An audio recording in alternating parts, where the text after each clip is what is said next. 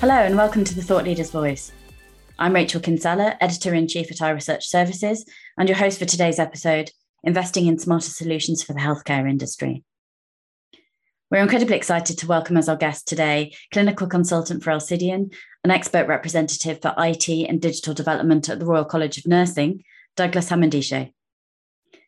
Douglas has spent over 15 years as a clinician who has worked tirelessly to introduce and bring innovative technologies to the hands of healthcare professionals. He has a real passion for patient empowerment, and these innovations support patient empowerment and user experience, while also improving healthcare outcomes. Douglas has implemented large-scale IT transformation projects in health and social care for the NHS, as well as for private software companies. Douglas also has a strong background in broadcasting, communicating, and engineering. His own podcast series, Centric Health Media, it's a clinically led interactive media platform, bringing incisive insights and sharing best practices in digital healthcare to a health and social care audience. We're thrilled to have you here today, Douglas. Thank you for joining us in what is certainly a challenging time for the healthcare industry and for patients alike. Thank you very much. I'm very honoured to be here and humbled as well. So I look forward to an engaging, dynamic conversation. So yeah, it is a very challenging time for the NHS. It seems as if we haven't yet caught our breath from COVID, and staff are still dealing with their own personal issues regarding the effects of COVID on themselves and their families, as well as the rejigging of working roles. A lot of workflows had to change because of the pandemic, and again, we've not caught our breath and to really take a look at the whole panacea and say, is this working? What can we do differently? What's not working, etc. So it's a unique time to be within the NHS at the moment. Plus, we've got the bed pressures because of the backlog caused by the pandemic as well, and projects had to be put on hold. So we've got the backlog we're trying to contend with, typical winter pressures that we still not resolved, as well as the rapid change of transformation and a changing workforce. So there's a lot of, all the ingredients make the perfect storm, I would say. Absolutely. It's just coming at all sides. And of course, with the rise of COVID in current times, that just adds extra pressure to all areas of the NHS. And whilst dealing with this backlog and having to shift working models, workflows, adopt new technologies very quickly, as you say, very little time to even draw breath. Can you talk around some of those you've talked us through some of the key challenges. Can you talk us through the way the landscape has changed? We've seen that evolving through COVID, and it's still evolving in response to multiple challenges today. Oh, yeah, most definitely. You can take a look at it from an operational side, and we start to drill down. From operational side, you're seeing organizations having to pivot, having to rely a lot more on data coming from outside of health services. Right. We've seen integrated care systems being rolled out, how that will fit in to a certain geographic location. So those teams, those services are still yet to find their feet. There's a big difference between social care budgets traditionally and healthcare budgets. Technology being adopted across health, social care, education, and other factors, other specialties, all come to bear to bring about better health outcomes. So trying to coordinate that approach is very, very difficult. And I must also include at the same time, say, social prescribing groups as well, voluntary groups, who are instrumental and pivotal in getting this nation on its feet during the COVID pandemic. They were so instrumental, but how can we then harness that data post-COVID? So from operational side, you got these pressures, and also this, like I said, the staffing issue is one that needs to be discussed further, because a lot of people don't realize this, but the vast majority of NHS workers are not directly employed by the NHS. They're employed by agency workers, agency staff. Agencies. Yep. They recruit a vast bulk of staff. So they need to be communicated to and work in partnership with the NHS to ensure staffing levels are kept to optimum. And yes. So there's a divide in terms of a gap that needs to be closed in terms of the skills as well as the pay, the remuneration that a staff member will have, say, working for agency opposed to working directly for a trust. So as where the staff go, they'll leave deficits behind on the ward because they're sometimes making decisions based upon what's the most economically viable place for them to work in, opposed to where they would like to work. So staff are not only in a difficult situation, operationally, senior managers are struggling to make sure and retain staff so that they can fulfill their obligation. So yeah, there's a lot of moving pieces in there that needs to be resolved from operational side. And if you distill that down to, from the clinical perspective, it is so much change coming to bear on you straight away that it can seem difficult for you to find the value.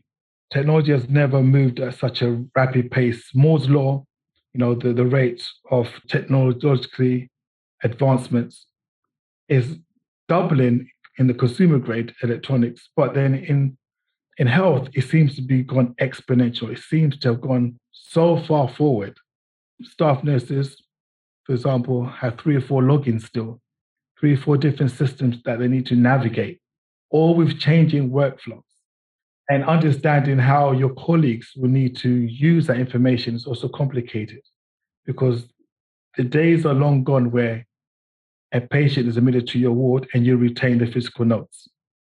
So yes, you could write in your very specific way because it was only meant for your team, your ward to understand how you write, But now when you've got that data now has to permeate over to other services that might not be health. That puts a lot of pressure on the person scribing the notation to make it understandable across different services. So that's just a telling example of what to be resolved and also the pressures that we feel on the clinical perspective. And lastly, I want to really touch upon the expert health consumer. COVID has been a unique experience for many in the sense that for those who never had direct experience with the NHS, now have direct experience with NHS in bulk, either directly or indirectly through loved ones. Yes. So their expectations for the health service has also gone exponential. They're expected to engage with the NHS in the same way they're engaging with retail, grocery services, online, all of those things, expecting the same level of customer services. And the NHS is struggling to meet them on that term, as well as the fact that they're holding on to data on their persons, like patient-recorded data, say on your Fitbit, say on your iWatch, all these types of data, and helping that to feed into your health record. So across the board, from top to bottom, they're large issues. There just seems to be so much. I think there's so many tech challenges and time challenges and different workloads, both operational and physical in terms of patient care. Are you seeing tech innovations trying to help ease that burden? For example, getting different systems talking to each other or integrated. You mentioned the example of the nurses with the 3 logins, which they don't have the time or the resources to be able to cope with this sort of setup. So, are you seeing some innovations come in to try and integrate these systems more and be able to share the data?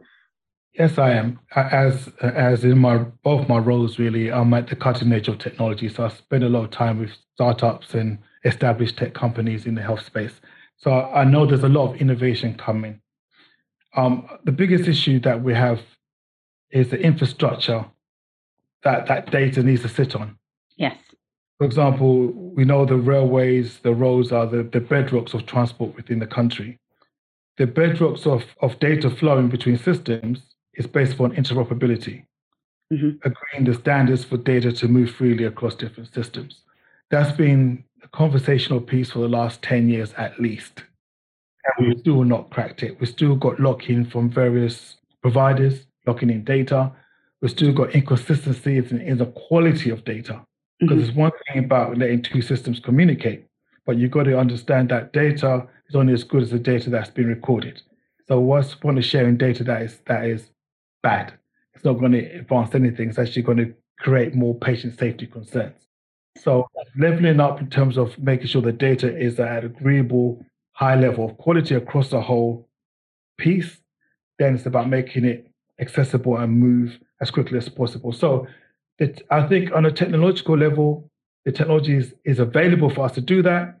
It's more to do with a humanistic blocker that comes in the disguise of companies, processes, procedures that need to be really ratified to really create an environment where that is now a reality, the norm. It should be the fundamental foundation of health, but I think it needs to be championed a lot more. Yes.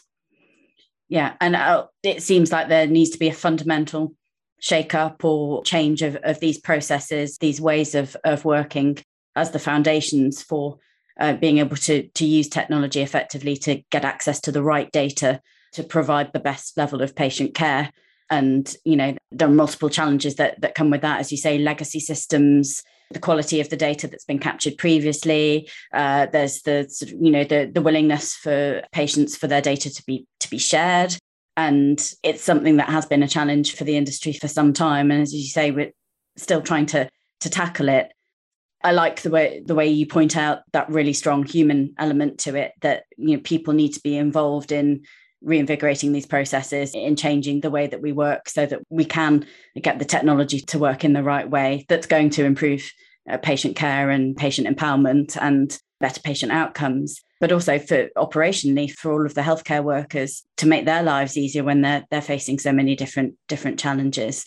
So there's a lot of focus on technology and what we can do with it and how we can get it working together. There's that human element that perhaps people don't touch on so much, or perhaps don't recognize, that is crucial to get anything working operationally and to move forward with digital transformation.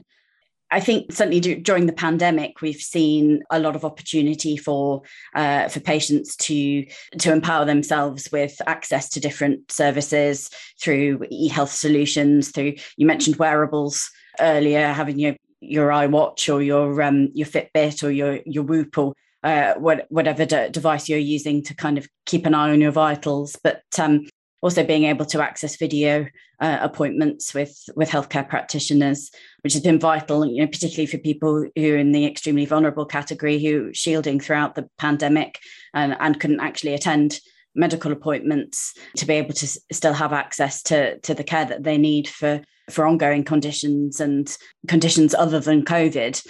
Are you seeing some interesting innovations? Are you seeing sort of increased uptake? How are you seeing those kind of levels change? Now we're at a different stage of the pandemic. I'd be really interested to hear your thoughts from both a healthcare provider perspective and from a patient perspective, from what you're seeing here. No, that's a great point. And just to round up the last point about interoperability before I tackle this one, interoperability being the bedrock, it needs to be a prerequisite, which many say it is a prerequisite. However, for many trusts and many suppliers, it's a like to have, not a must have. And where it's been a must have, there's no enforceability of it. So if you have a prerequisite for interoperability and your systems must connect and engage with one another, and it's not enforceable by statute, you end up having a must have, or we'll be able to do that in 2-3 years' time, et cetera, and it gets pushed further and further into the long grass. So that's what we need. We need to make that enforceable so that it then can be a real thing, because I think everything that we're going to talk about hangs on the strength of that. Of course. Yes. Do you think there's have to be a shift to the regulatory agenda as well, and that policymakers have a part to play in making this enforceable? Absolutely. If you lobby your MP, or if you watch Parliament on Question Time, or any of these discussions that take place at the highest level of government, how often do we hear interoperability spoken? It's rare. And so when it's not spoken about by our MPs, and the understanding of it is very green with the general public, it's no wonder it's not a big thing. You see, we need to really raise awareness how massive an issue it is. For me, it introduces a clinical risk, first and foremost, if data is not moving across systems. It just introduces blind spots. And we're becoming more and more health-centric as beings, in the sense that we are becoming the determinants of health, in many instances, have nothing to do with health anymore. As a nurse, I've supported young people who have challenging situations at home. And they'll tell me, Mummy's depression will lift if you can fix the housing situation. If we can just get the housing situation sorted out, the depression will go. I won't get bullied. I won't get harassed. Our grades will pick up, But that young person, I'm treating them for mental health disorders. You see, so often the determinants of health come from other services.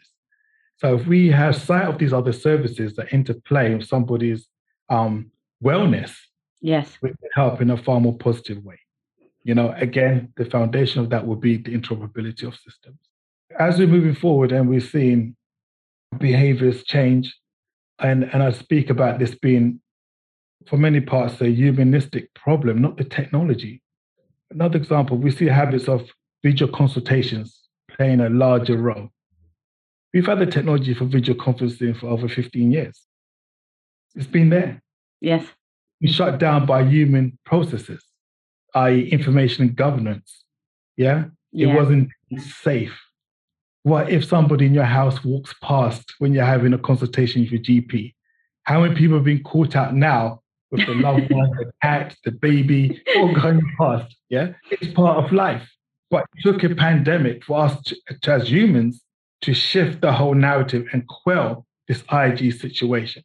So many times it's not going to be the technology that's going to be standing in the way. It's going to be how we reconcile humanistic behaviors or the ability to control or contain something.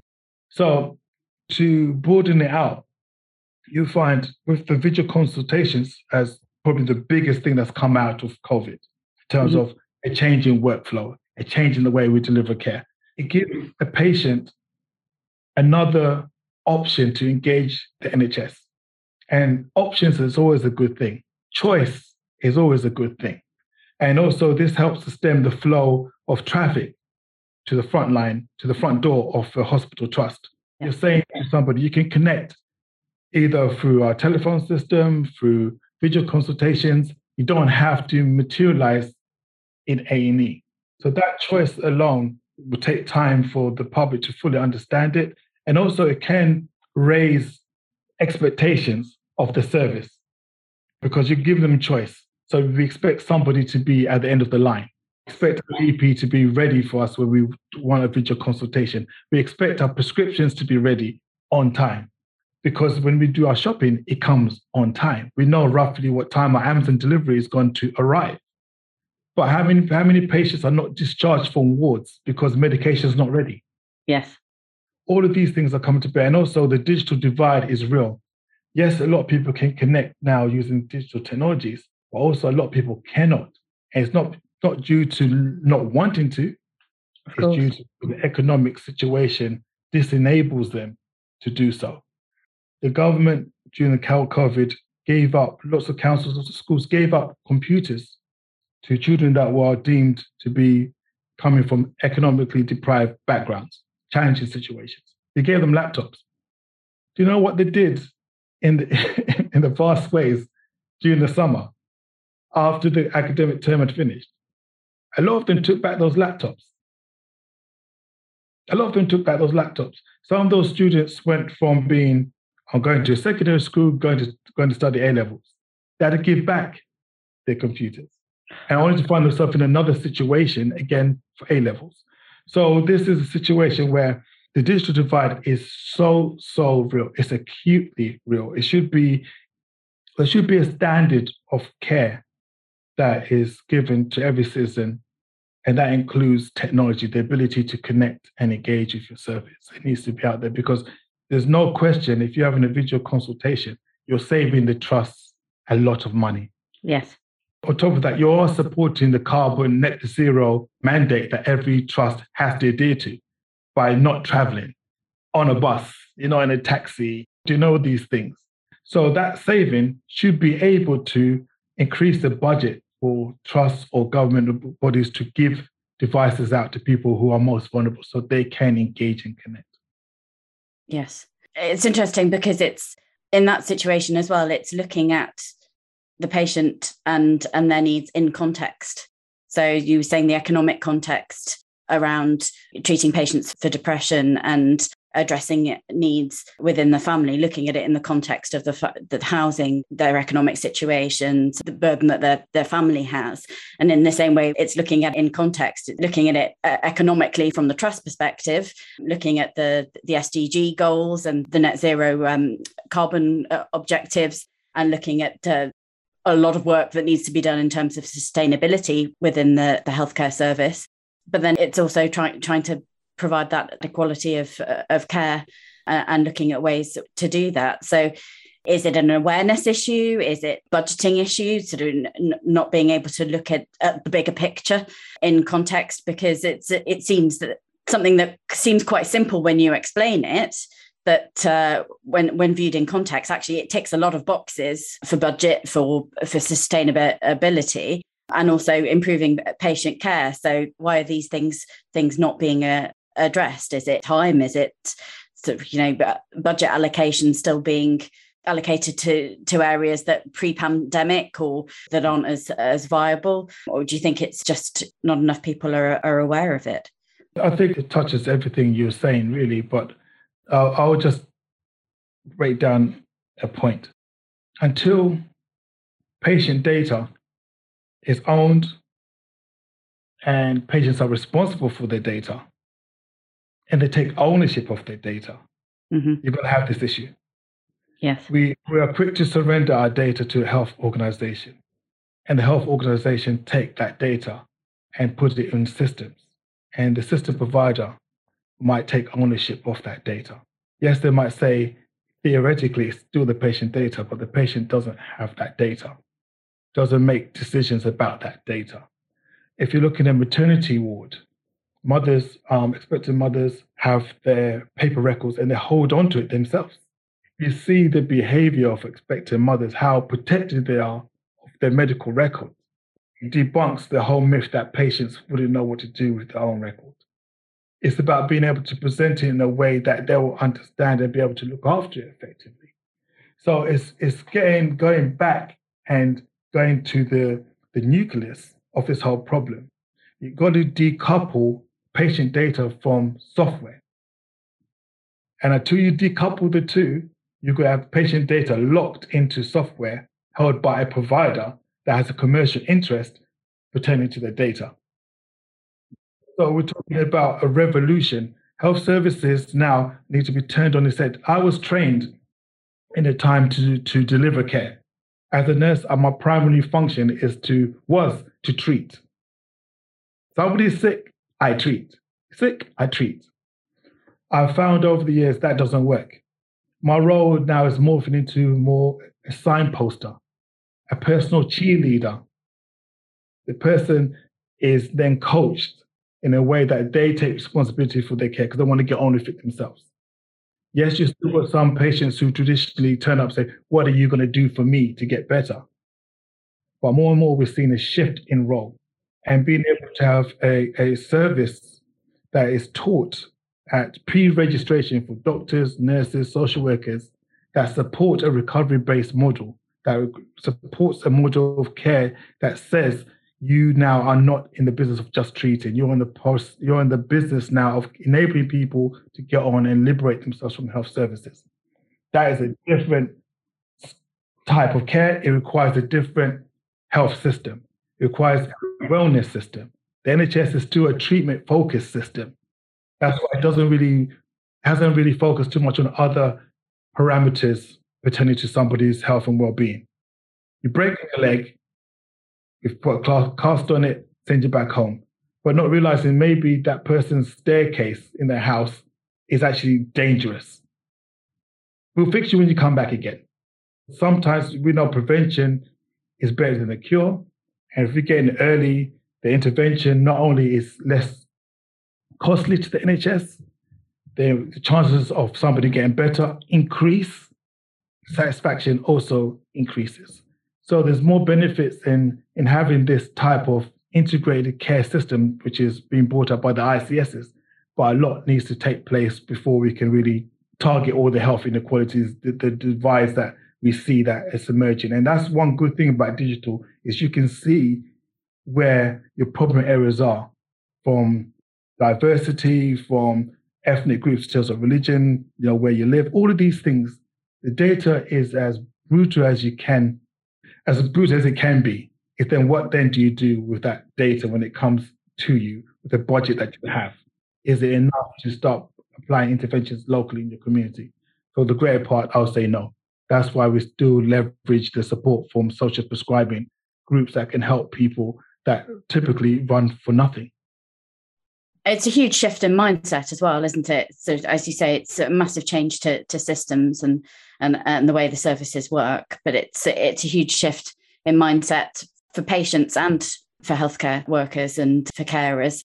And it feels like there needs to be a lot more education on that and a lot more awareness of how healthcare practitioners can empower patients to take more control over their health, and also sort of, look at recovery plans, as you mentioned, and look at preventative options and lifestyle options that are going to help avoid having to have as many treatment visits or, as many different treatments or medications or whatever the case may be. So it feels like there needs to be a lot more education on both the patient side and the healthcare industry side. And as you say, how it all pins around having the right data and being able to do the right things with it. Again, there needs to be awareness and education on that on both sides as well.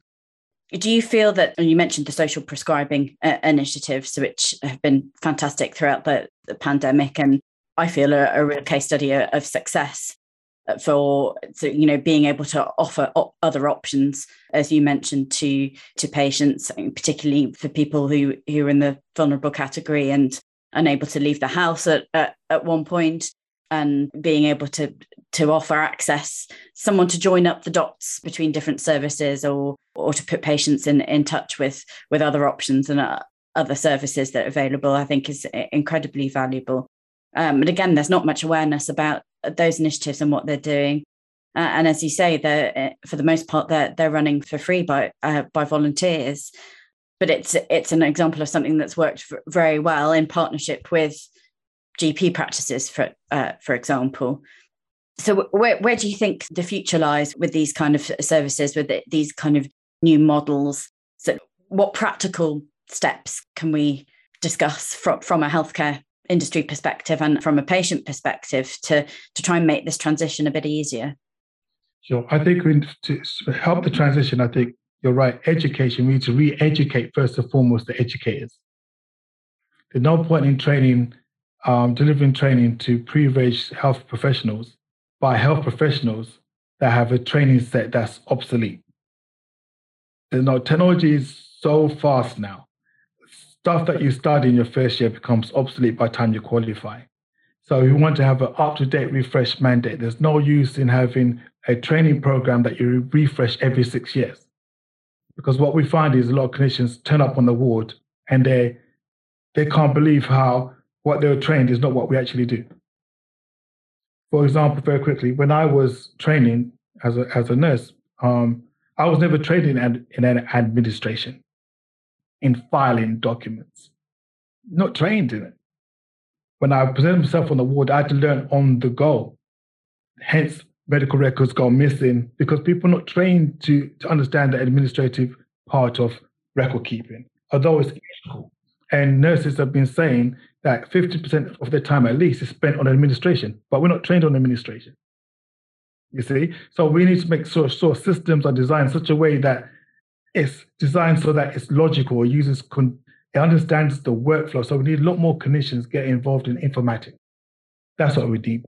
Doctors, nurses, social workers, we need to have that collaborative spirit, all come together to share the information. Also, we need to have strategic people who understand how systems work, the interplay between systems. For example, if you are creating a service that means patients no longer need to go to A&E, but they stay in the community, for example, who's going to see them in the community? You're moving a problem somewhere else in the system that might not have the resources to deal with the influx of patients. You stop them going one place, they're going somewhere else. So it's being able to understand how not just your own environment, your own ward, your own hospital, but understand how community teams operate, voluntary services operate, and also increase the budget for these social prescribing groups so they can digitize. A lot of groups, like, for example, I support a group that helps women going through domestic violence. All of those conversations that we have, they're on paper. So at best, it's scanned and uploaded back into medical records. But it doesn't do anything because nobody has time to look at scanned and uploaded documents.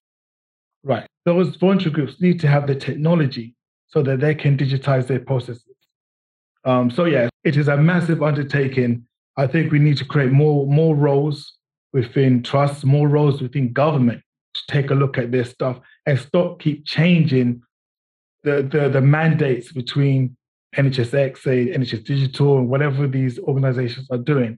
The number one priority, I believe, should be cracking interoperability, because nothing moves until that's done.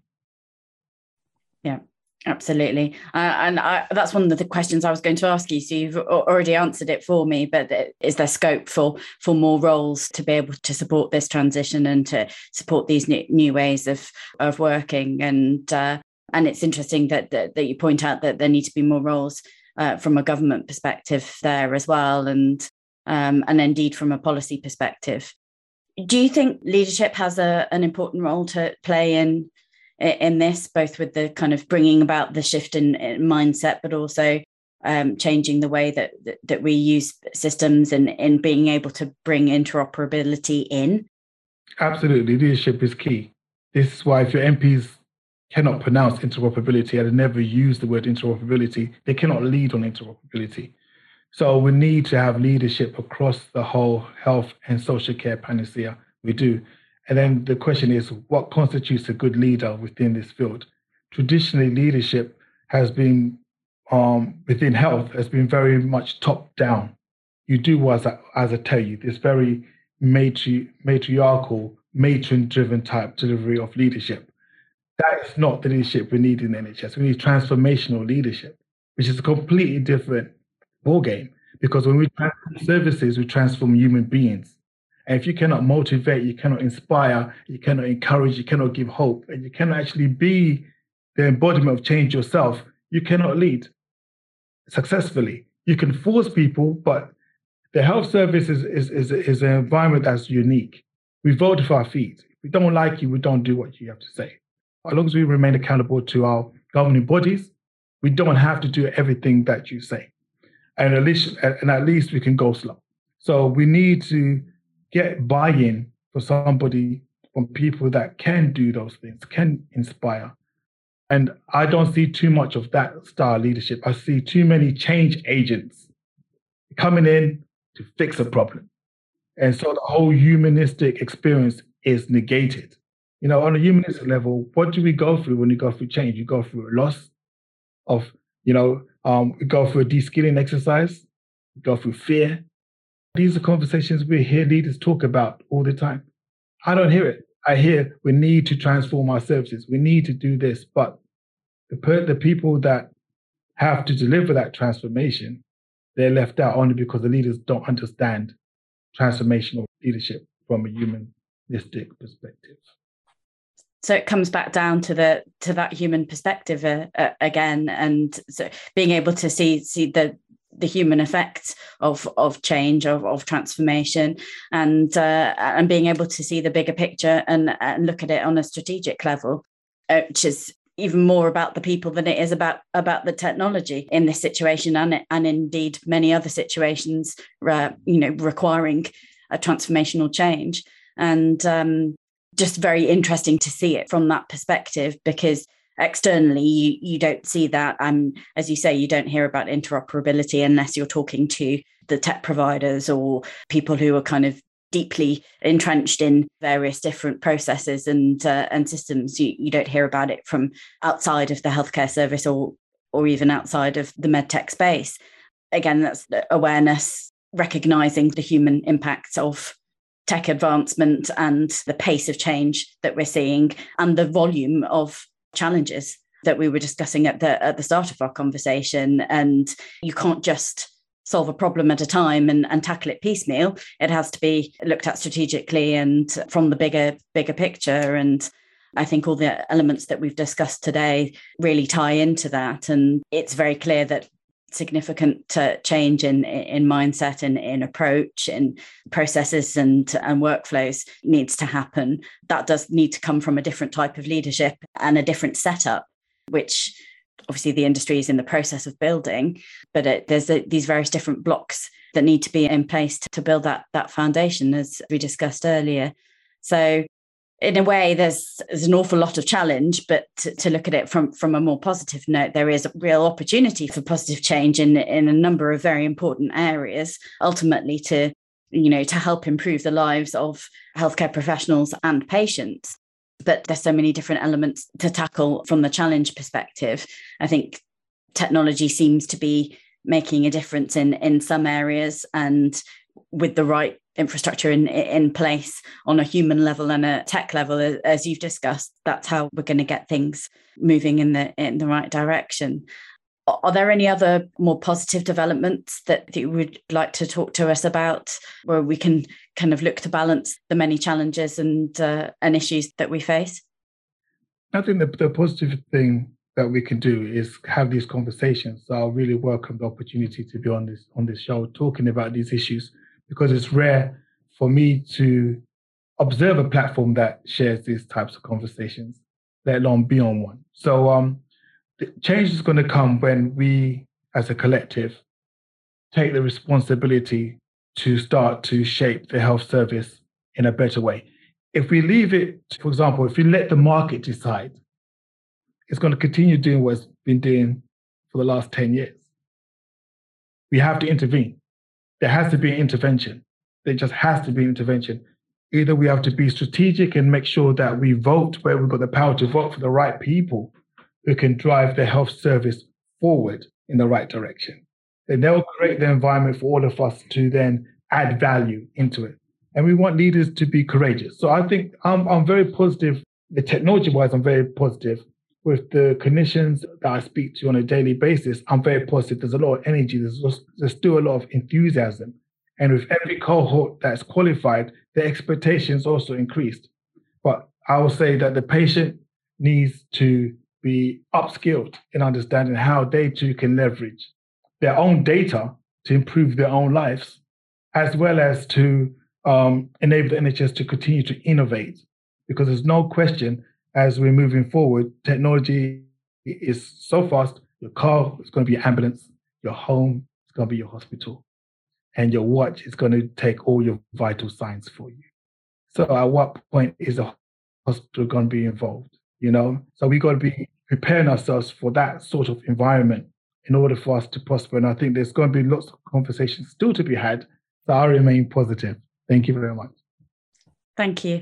I think that's very important, sort of looking to the future, looking at it with energy and positivity and enthusiasm from all the different participants involved. And I think, as you say, sort of thought leadership in itself is an enabler for this change to happen, to raise awareness, to educate on the issues and the challenges that the industry and patients are facing, but also talking with people like yourselves who are demystifying so many different areas of the industry and bringing that human perspective to light, which is just so important. And I think it's very exciting to have you here talking to us today, sharing your insights, but also helping to spread awareness and demystify some of these areas. So thank you so much for joining us today. We hope to speak with you again and see how things continue to develop. And we'll keep tuning in to Centric and find out what else you're talking about and who else you're speaking with.